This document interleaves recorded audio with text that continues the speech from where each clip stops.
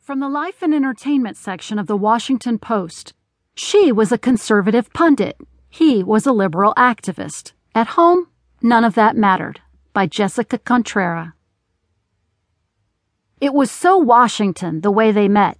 She was on the dais at a panel discussion on media and politics, holding forth knowledgeably. He was in the audience, smitten.